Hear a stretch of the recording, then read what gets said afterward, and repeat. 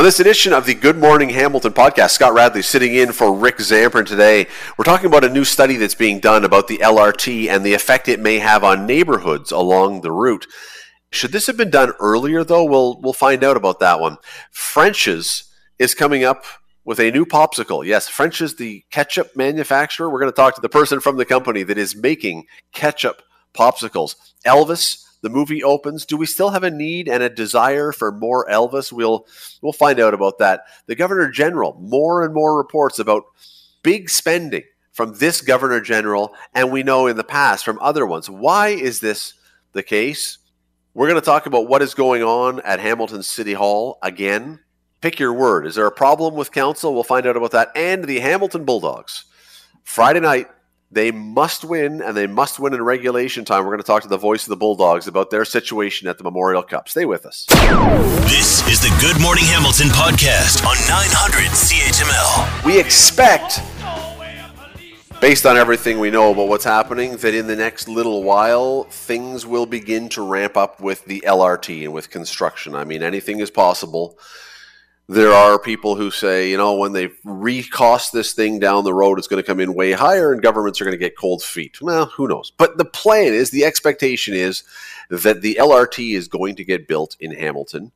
And when it does, it's going to bring changes along that route. It is absolutely going to bring changes, not just the construction, which is going to affect some businesses and others for some period of time, but it's going to affect neighborhoods, people who live along there.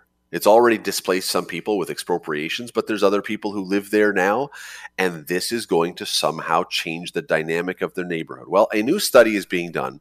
It's called the Hamilton Neighborhood Change Research Project that is asking those people who live along there what they expect and how this is going to affect them and what they think it's going to do to their neighborhoods for better or for worse.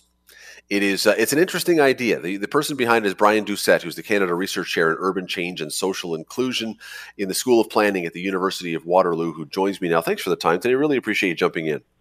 Not a problem. Good morning. Good morning. So look, this makes a ton of sense what you're doing, because anytime you're going to have a massive project like this, it's obviously going to impact people for better or for worse. I got to say, though, Brian, as I heard this, my first thought was, this discussion about LRT, this is not about you. This discussion about LRT has been going on for well over a decade now. Why are you having to jump in to do this now? Should this not have been done a long time ago? Well, that's a good question. And, the work that we're doing, we're not particularly interested in whether or not people think the LRT is good or bad. Like, that discussion, as you say, has been going on for a long time. We're really interested in what is already happening on the ground, the impact of, at this point, just the decision to move forward with the LRT, what that is meaning for the kind of change that's taking place in communities and the kind of experiences that people have within their neighborhood. And, now is actually a really good time to be doing this, because there is quite a lot of research that suggests that there's change that starts to happen, when a project is announced. It maybe becomes much more visible years down the line. But if we start to really understand the changes that are happening today before shovels have gone in the ground, it will help, hopefully, to develop strategies to mitigate some of the more negative aspects of development that invariably comes when you invest in higher order transit. When you say that, you're a University of Waterloo professor. Has the fact that, did you see this happening? Because Waterloo just, 4 years ago now, 3, 4, 5 years, less than 5 years ago, opened their new LRT system. Did you see this happening there? Is that partially what informed this decision to get into a study like this? Yeah, I mean, this is part of a larger research project that I have on Hamilton. I've always found Hamilton an interesting city and a very important city if we think of the Greater Toronto area, the Greater Golden Horseshoe. And so it's part of this broader research project, understanding the kinds of change that's happening in Hamilton and the different roles that things like LRT or people moving from Toronto are playing in shaping neighborhood change. But yeah, we've seen in Waterloo, our LRT here opened in 2019, and we've seen something to the tune of $4 billion worth of investment along the corridor. At the same time, we've seen the loss of a lot of housing that is affordable to people on low and very low incomes. And so this is not unique to Waterloo. There's studies in other cities in North America and beyond that have conducted, that have developed LRT systems that, you know, what you get is a wave of development, a wave of investment. And in many ways, there are a lot of benefits to that. What we want to investigate is, okay, what are some of the things that are happening to try and understand what kind of strategies need to be developed to make sure what kind of strategies need to be implemented to make sure that the development that does take place is inclusive, involves a range of housing options, and ensures that people who are living in these neighborhoods where this new transit infrastructure is coming, where this new amenity is coming, that they have the right to remain and the ability to remain in their neighborhoods as they change. It is a tricky thing to juggle, is it not? Because, I mean, for as long as I can recall this discussion happening, one of the points that's been made here in the city is they've pointed to Waterloo and they've said, look at the billions of dollars in development. We can upscale and upgrade and offer all these new things and bring in all businesses and condos and everything else. It's a tough thing to look at that and say, we have the temptation to give it all to the developers to build these luxury units along the way, or we can do what you're talking about and make sure that this doesn't get away. But that, I think the temptation for those who guide these things would be, let's bring in as many tax dollars as we possibly can through this. Yeah. And, you know, it's not an either or kind of discussion, I think. And if you think about it, Hamilton has become very proactive in shaping where growth is going to take place, right? Having the urban boundary expansion limits, and now having the LRT. So that will limit development and growth on the fringes and encourage more development to take place in the core. That's what Waterloo did, a decade or so ago. It's what Hamilton's doing now. So the city's already embarking on a proactive strategy to shape where growth takes place. And what I'd like to see, and this is what I've also been talking about with folks here in Waterloo as well, is you also need an equally proactive strategy to shape what kind of growth takes place, what kind of development takes place. It doesn't mean you don't allow condos to be built and, you know, for-profit housing and so on, but it also means you have to think a little bit more proactively and creatively around some of the assets that you do have as a municipality or as a public entity. Things like publicly owned land, right? There are different things you could do with that. You could sell it to a developer to build a big condo, or you could say, well, developer, you can buy land on the open market that someone wants to sell to you, and we're going to use that publicly owned land, that city-owned land, to build the kinds of housing that the market is unwilling or unable to build.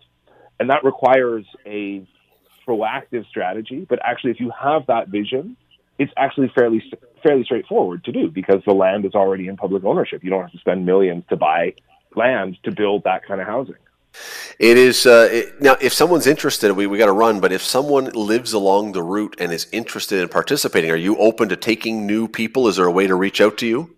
They can go to our website that we have for this study, which is uwaterloo.ca/Hamilton-neighborhood-change-research. We're HNCR. And they can find more information about the study, and there is an option if they want to participate, and they can get in touch with us. We've had quite a lot of interest in this study, and so now we're just trying to work through all the people who have already got in touch. But we certainly want to hear as many different perspectives as we can. And again, not just about, do you think LRT is good or bad, but instead we want to hear what's already happening, what kind of changes are you already noticing in your neighborhood, because there's already things happening, and there will be more things happening in the years ahead. So the more we know about it now, I think the more information planners, policymakers have to build the kinds of strategies that are necessary to create that, you know, inclusive city along the LRT corridor. Brian Doucette from the University of Waterloo, thanks so much for the time. Really appreciate it today. My pleasure. Thank you. You're listening to the Good Morning Hamilton podcast from 900 CHML. When you talk to folks about these kind of things, when you talk about our government and how it works and the monarchy and other things, many people, it's quite clear, don't really understand the purpose of the Governor General within our government. And that's not what we're going to talk about today, about whether or not in our system that he or she is important. But when you have that lack of real understanding of their role, it becomes even more frustrating or annoying or something to a lot of people when you see bills coming in to the taxpayers from the Governor General for extraordinary amounts of money. Earlier this month, we learned that the new Governor General was on a trip to the Middle East with a flight with 45 other people on this plane, and Mary Simon and her crew racked up over $80,000 in catering fees. $80,000. It was, for a trip to the Middle East, it was $1,700 plus per person, not counting booze, just for food. I don't know what you do when you're on travel for work, but I'm guessing in the span of one trip, it doesn't come to $1,700. The Canadian Taxpayers Federation has shown that the swearing-in ceremony for her cost over $170,000, which was less than it was for Julie Payette, but on a per-person basis, it was more. This kind of stuff, I think, drives people nuts, because why are the people who are in these positions spending our money in a way that doesn't seem like it reflects carefulness? I want to bring in Franco Terrazzano, who is the Canadian Taxpayer Federation's federal director. Franco, thanks for doing this today. Hey, my pleasure. Thanks for having me on this morning. I think people would have been a little bit, their eyebrows would have gone up a little bit with these costs anyway. But when you have someone who, to many people, appears mostly to be a ceremonial position, even if it's not necessarily, I think people get even a little crankier about this. Yeah, no kidding. And then you add in the elephant in the room, which is the context, which is the struggles that we're all going through. 4 decades of high inflation, $1 trillion federal debt, people who have lost their job over the last 2 years, people who have taken pay cuts over the last 2 years, business owners who lost their business over the last 2 years. And then we find out these people in positions of power, it seems like they're essentially just throwing our money around without a care in the world. Yeah, that is the thing. I don't think that anybody, maybe some people, but I don't believe that people expect that our officials who are representing us are going to go and eat Big Macs everywhere they go and go with the absolute cheapest of cheapest of cheapest. But as I say, even people who are traveling for business regularly, I bet that if they went away for a couple of weeks, don't come home with a $1,700 food bill, not counting wine or drinks or anything else. You have to eat a lot to get to $1,700 or eat very well. Yeah, no kidding. I mean, when we first saw this $80,000 tab on in-flight catering, I was over here just scratching my head, wondering, how is it possible to rack up $80,000 on in-flight catering, not counting booze, on a 1 week long trip? So we crunched the numbers. You know what they could buy with $80,000? 22 pounds of beluga caviar. Maybe that's what they did buy. Yeah, maybe. Well, you know what? We're laughing, but it kind of gets to the crux of the issue, is that we have no idea what they spent the money on, because the Governor General, Rideau Hall, isn't required to show us the receipts. And, if they're spending $80,000 on in-flight catering, which us taxpayers, we're the ones who pay the bills, we should be able to see what they're spending the money on. But the real question is, okay, well, what are they spending when they're actually on the ground in Dubai for Expo 2020? I haven't heard anyone say that Dubai is exactly a cheap place to go to. So if they're going to rack up $80,000 on airplane food, what are they spending on actual hotels and meals while they're on the ground?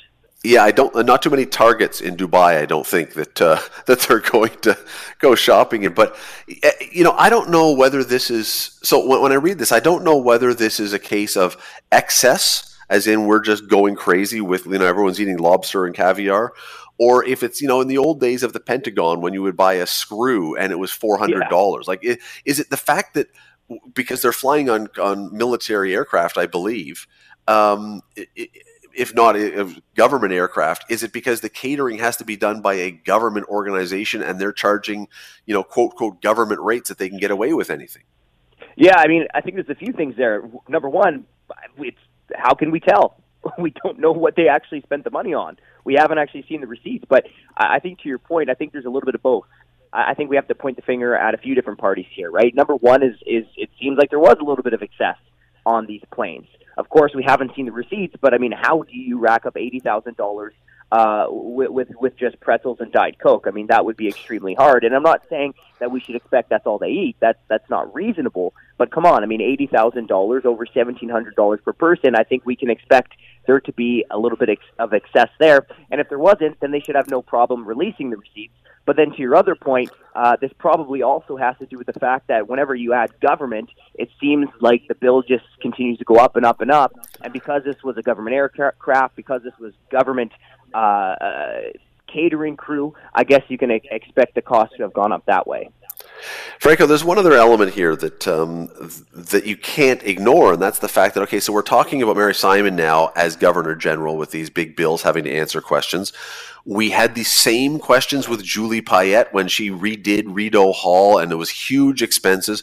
We had the same thing with expenses when Michaëlle Jean was in this position. We had the same questions about spending when Adrienne Clarkson, well, more after, because she gets this extraordinary amount. They get this extraordinary amount of money every year afterwards. This position, fairly or not, has become a lightning rod for huge spending. Why? Well, I think it's fairly become a lightning rod for scrutiny from the public, because there doesn't seem to be any accountability at Rideau Hall. To your point, this in-flight catering huge tab is really only the tip of the iceberg.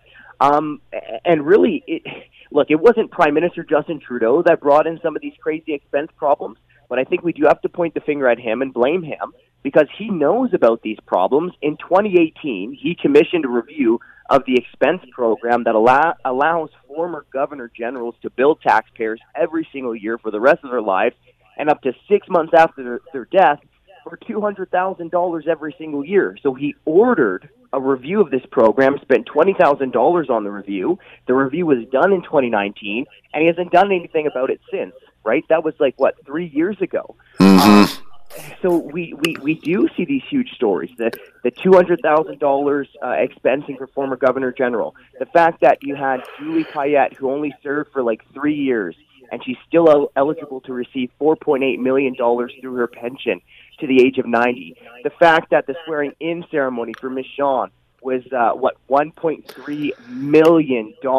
We have heard on and on and on, just these. Yeah, it's not exactly it's not exactly reassuring to people, as you said right off the top, who are struggling these days to hear this stuff. Franco Terrazzano, Federal Director of the Canadian Taxpayers Federation. Thanks for doing this.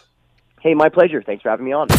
You're listening to the Good Morning Hamilton podcast from 900 CHML. City Council is back in the news, but not necessarily for the reasons City Council would want to be in the news, not for decisions being made about certain things to do with the city, rather about behavior and integrity reports and ethics probes and those kind of things. Let me bring in Councillor John Paul Danka, Ward 8 Councillor. Councillor, thanks for doing this morning. Appreciate it. Good morning. Thanks for having me on. So, over the last number of years, and, this is your first term of council, but I know that you've heard this over the last number of years.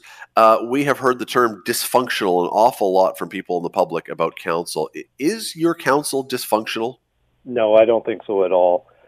At times, I can see why it would seem like that, but overall, I think our council is very productive, and we do the job that we were elected to do. We all don't live in Toronto, Ottawa, Kingston, Waterloo, wherever else, any other place that would have a council. So we don't see all the responses to what happens in those councils. But do you believe that the criticisms that Hamilton Council gets from members of the public would be similar if we were to closely follow all those other councils, that this is kind of a constant no matter where you go, or is it unusual here? I think that's a really interesting question. As somebody that is interested in politics, we often do look at some of those other councils that are in other areas.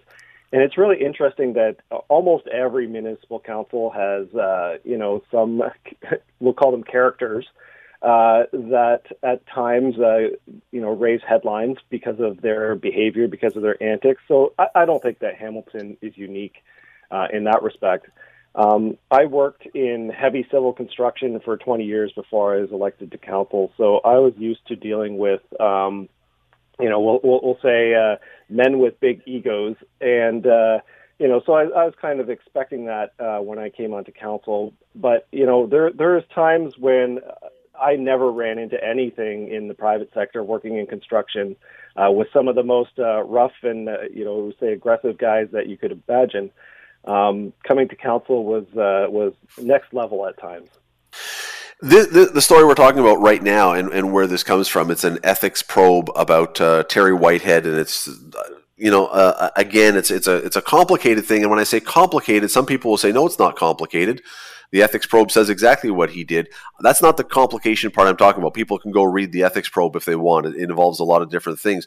The complicated part, Councillor, is it's not like it's just a regular member of staff that if someone did something like this, you could take action against them, because this person was not hired by you. This person was hired by the voters. It makes it a much more complicated situation, I would think, for how to deal with this. It's very much more complex. Councillors are elected officials, so we were elected by, through a democratic process by the residents that we represent.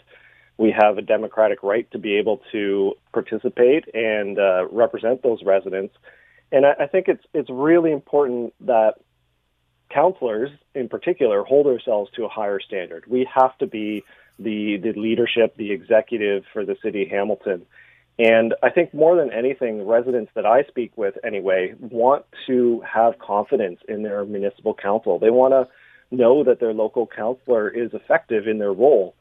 People pay in this city a lot of taxes, and they want to know that we are effective, that we are investing that money wisely, that the city of Hamilton, as a $2 billion a year corporation, is effective and able to deliver the goods and the services that residents could rely on.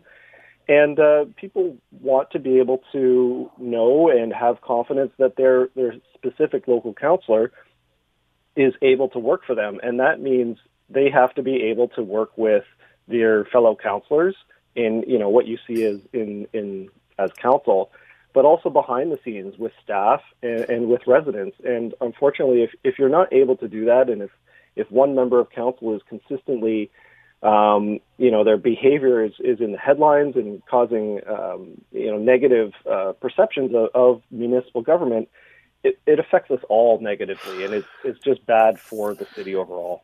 Sure, but I mean, we had this with the school board earlier in this term, and you know how things work at the school board well. The problem, I get back to this, the problem is you can't just fire someone like you would necessarily a staff person, because I don't think that's built into our system. This is ultimately, it has to come down to the voters. If they don't want that person, the voters will fire that person rather than you firing one of your colleagues, or having the provincial government with the position to remove someone, because then all of a sudden you could end up with a very politicized situation where if there's a councillor or a school board trustee that the current government doesn't like for whatever reason, it as much as we don't want the stuff going on that's going on, the alternative almost seems like it has the potential to be worse. I think so. We live in Canada, so American politics is always seeps into our Canadian political sphere. So in Canada, we don't have impeachment legislation. You cannot impeach a sitting government official, elected official, which means you can't remove them from office. The only way they can be removed is by voters on election day.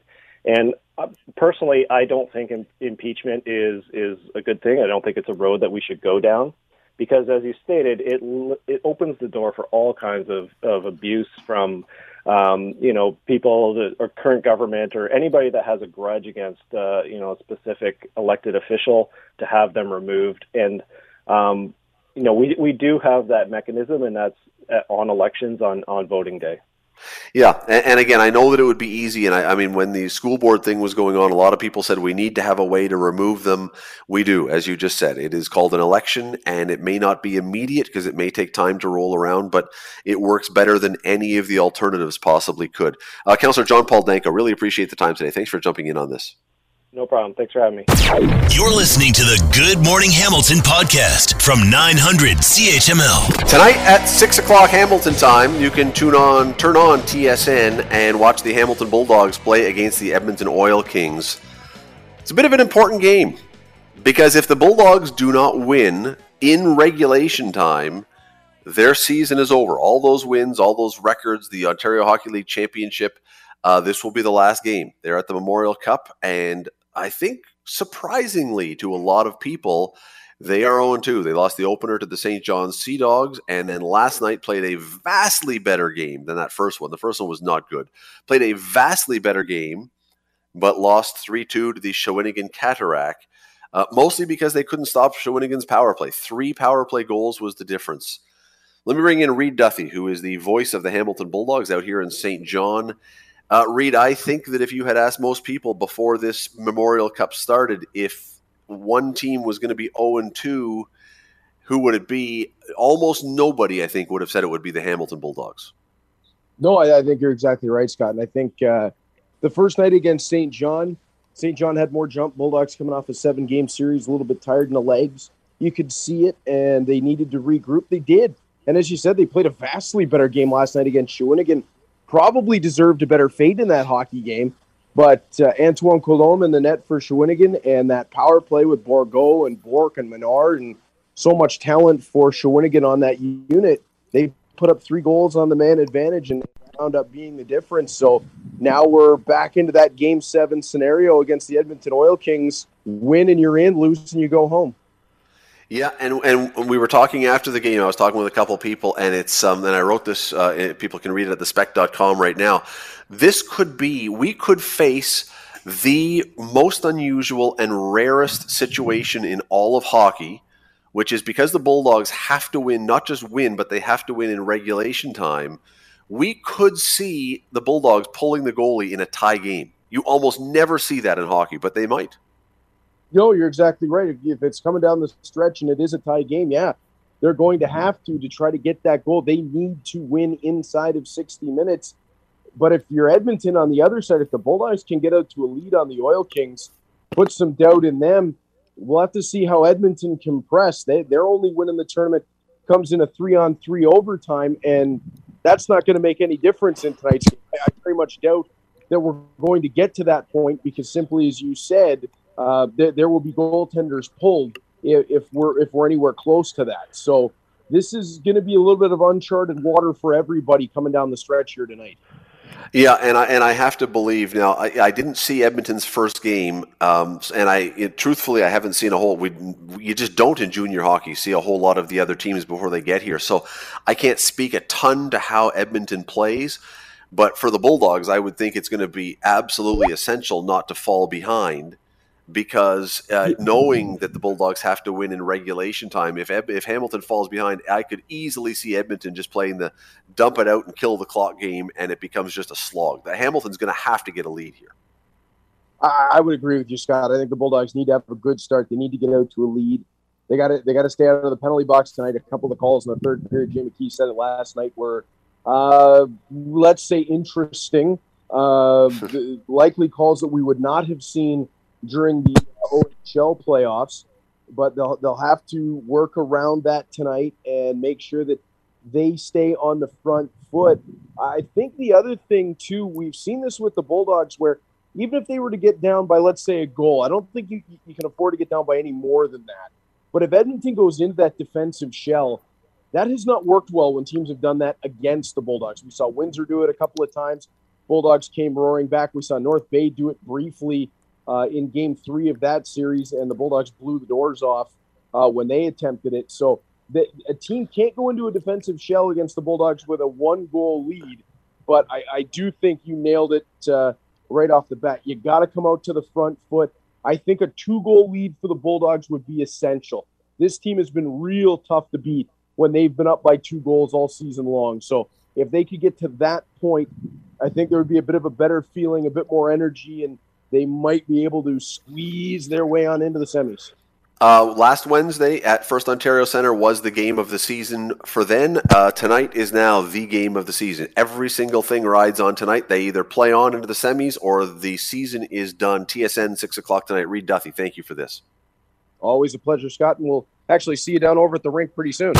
You're listening to the Good Morning Hamilton podcast from 900 CHML. All right, before we get into this, let me give a slow golf clap and a little shout out to Alicia back at the office who's playing the music and doing everything. We're talking about Elvis, and almost everybody else in a segment about Elvis would have started us with Jailhouse Rock or Heartbreak Hotel or Hound Dog. Alicia goes deeper into the Elvis canon to pull out something we haven't heard in a while. Way to go, Alicia. But yes, this is there is a new movie about Elvis coming out. It's by Baz Luhrmann, who's the guy, if you saw Moulin Rouge, which makes you wonder, hey, what's this one going to be like? Because Moulin Rouge was something. But the question is, Elvis has now been dead, theoretically, unless he's living in Kalamazoo, Michigan, working at a Burger King, as the reports once said. Elvis has been dead for 45 years. And many people today weren't even alive when he was relevant, weren't old enough to remember him being relevant. So does he still resonate with people? Do we still want and need more bios and more stories about Elvis? Well, let me bring in, I know there are big Elvis fans in the city. I know there are collectors of Elvis memorabilia in the city. But of the people I know, this guy's the biggest Elvis fan around. His name is Mike Fortune. He's a host on Cable 14 and the owner of a spectacular Elvis-esque pompadour, the best in the city. Mike, how are you this morning? Hey, Scotty, I'm doing really well. Thank you very much for having me on this morning. Yeah, so I know you will say, oh yeah, bring me all the Elvis that possibly you can produce, but do you think that the broader world, the broader audience says, I need more Elvis still? I think to this point, things have started to dwindle a little bit. You know, the Collingwood Festival has been, I think, set aside. It wasn't getting the numbers. Council didn't want to be funding those bills anymore.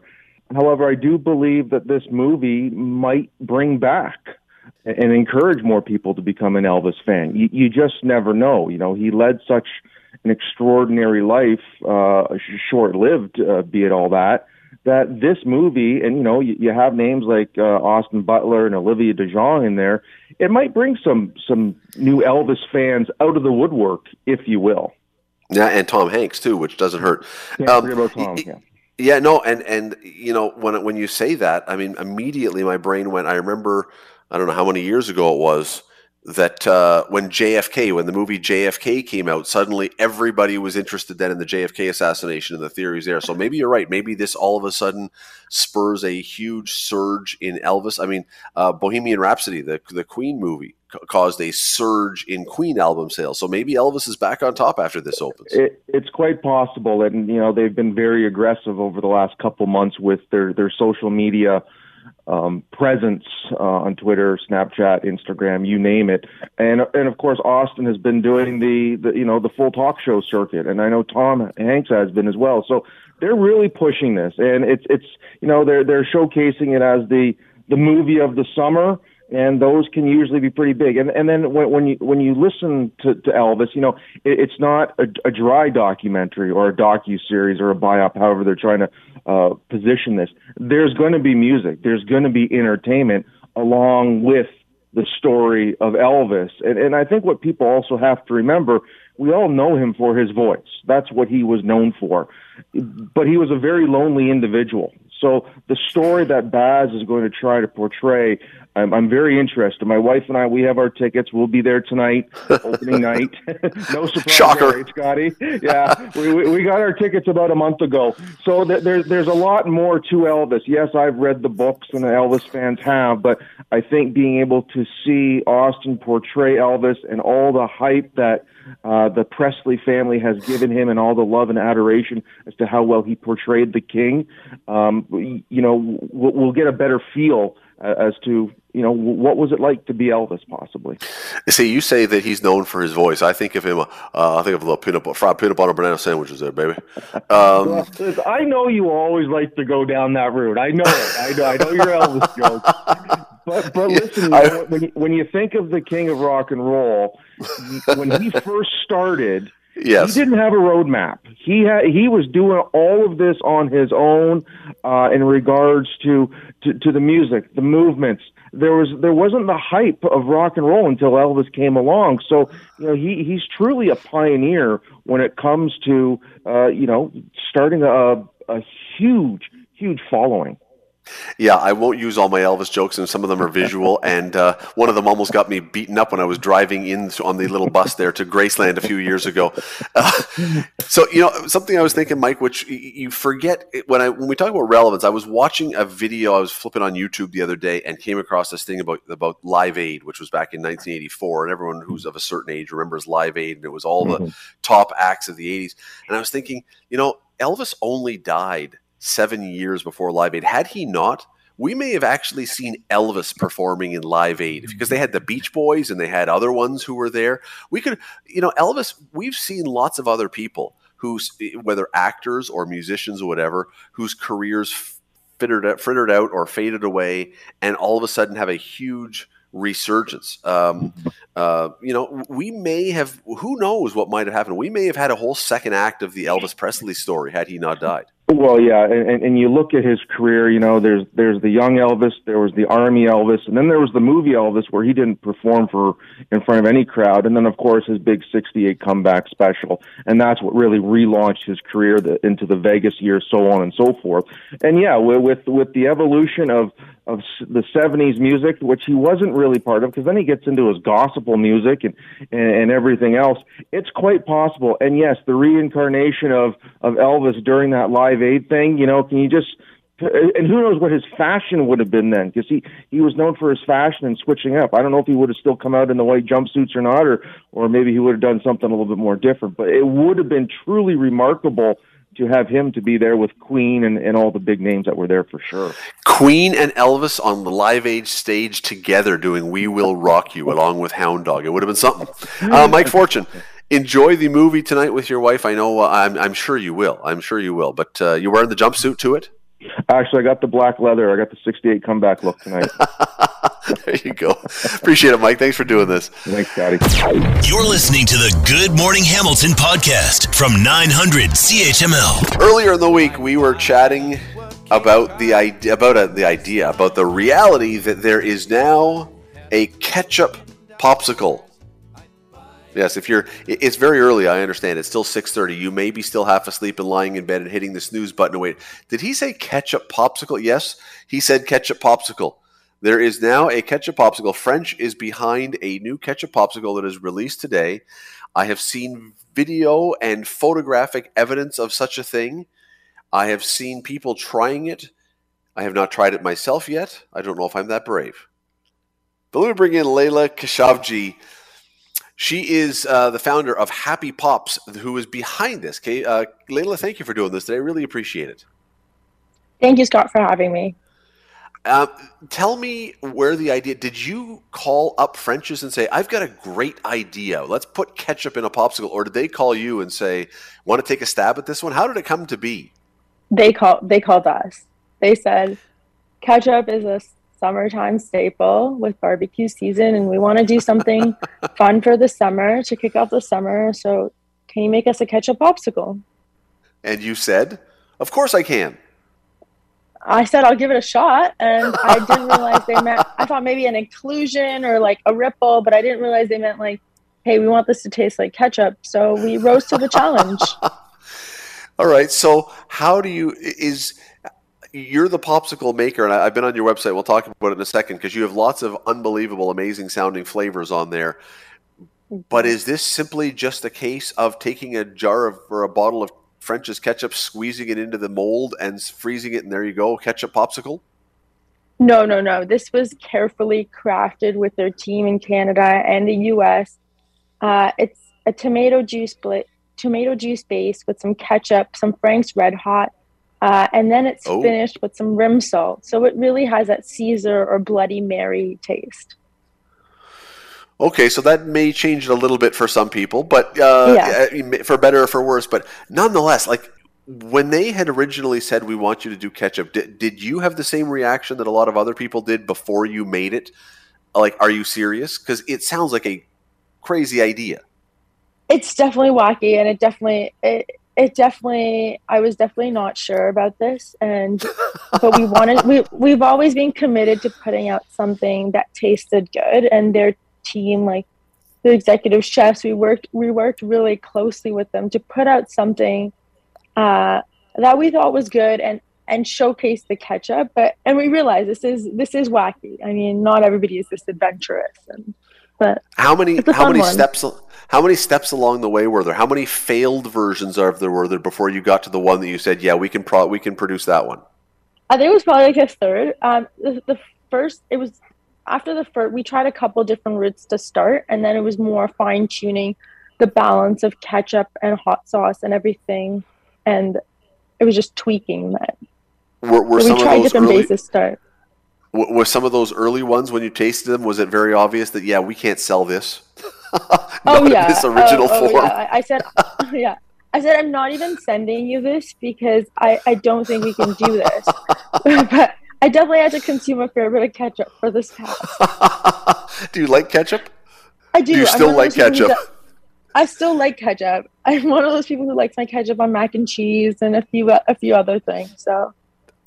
What about the idea of hot sauce in a popsicle, though? I'm sure it's been done before. I'm not sure that I've ever thought about that. I'm not sure I've ever thought about having hot sauce popsicle. Yeah, it's weird. It almost feels like one of those cooking shows where it's like, here's ketchup and a hot sauce, and now make dessert. But that's exactly what this experience was. But yeah, it's the hot sauce actually balances everything out because you get a lot of sweet and spices from the ketchup, but the hot sauce, I think, works really well in this. At some point along the way, I have to assume that either now or in the past, someone's going to say, well, we made ketchup. That's the summertime staple, but we also have mustard in the summer on our hot dogs, and we also have relish. Are the relish and mustard popsicles coming in the future? No, there's no plans for any of that. I think this is probably the wackiest we've done, but I don't know if anybody comes to us, maybe we'll be up for the challenge to do something else. I went onto your website, and some of these sound amazing. Raspberry hibiscus and mango. That's never a bad thing with mango. Matcha, pineapple, coconut. Where was the one here? The coconut and dates latte. I mean, yeah. lots of really cool things here. But to get to those, you must have come up with a million different ideas of what we want to try. Had you ever thought of like going into the crazy stuff before this idea was proposed to you? Did you ever come up with one that you said, I don't even think that anyone would try this, but hey, let's just throw it out there and see if we can make something? Or was this the first? We briefly had tried a Caesar at one point, but we never really tested it out. But nothing really to showcase like a condiment or an ingredient like this. This is definitely something different. So here's something that always has fascinated me, and it's not with you guys necessarily, but I mean, people who make chips, companies that make chips, they come out with a million different flavors all the time. And we know what that flavor is. Like, let's say someone puts out a barbecued ribs flavored chips. You and we all know what barbecue ribs taste like. It's not like it's something that we've never experienced. And yet all of a sudden you put it in a chip and we go, I got to try that. Why is that? Why is it that if you just put it in a different form, suddenly there's this huge appeal and huge curiosity? And I'm guessing the same thing with a ketchup popsicle.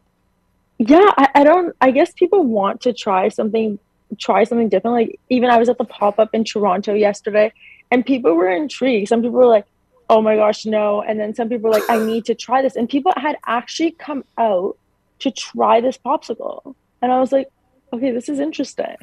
And a lot of people actually finished it. What was the range of reactions? I mean, I know that you would love to say that everybody thought it was fantastic because it's your product. Was that the consensus, or was there a mix of some saying this is amazing and some saying, yeah, I'm not sure I would do this again? Oh, there's a mix. And I think a lot of people thought this was being sold, and that's why this went viral all over the internet. But it was just a summer pop-up. And you know with something like this that not everybody's going to like it. But so it's not going on to the website full time. Yeah, there's definitely a lot of people. The reactions were good. If you like tomato juice, if you like a Caesar, you like this popsicle. If you didn't like tomato juice, this isn't for you. All right, we got to go. But for anyone who wants to try one, is there any way to get their hands on one, or was this just a 1 day or couple day opportunity and that was the end of that? It's the pop-up is today. The last pop-up today is in Leamington, but the website has the recipe, so you can make it at home. Oh, excellent! Your website or French's? No, the Clubhouse website. Clubhouse website. All right. Leila Khashavji from Happy Puff. Really appreciate you doing this. Thanks very much for taking some time this morning. Thanks for having me. Thanks for listening to the Good Morning Hamilton podcast. You can listen to the show live weekday mornings from 5:30 to 9 on 900 CHML and online at 900CHML.com. The Good Morning Hamilton podcast is available on Apple Podcast, Google Podcast, and wherever you get your favorite podcast. I'm Rick Zamprin. Thanks again for listening. And don't forget to subscribe to the podcast. It's free, so you never miss an episode. And make sure you rate and review.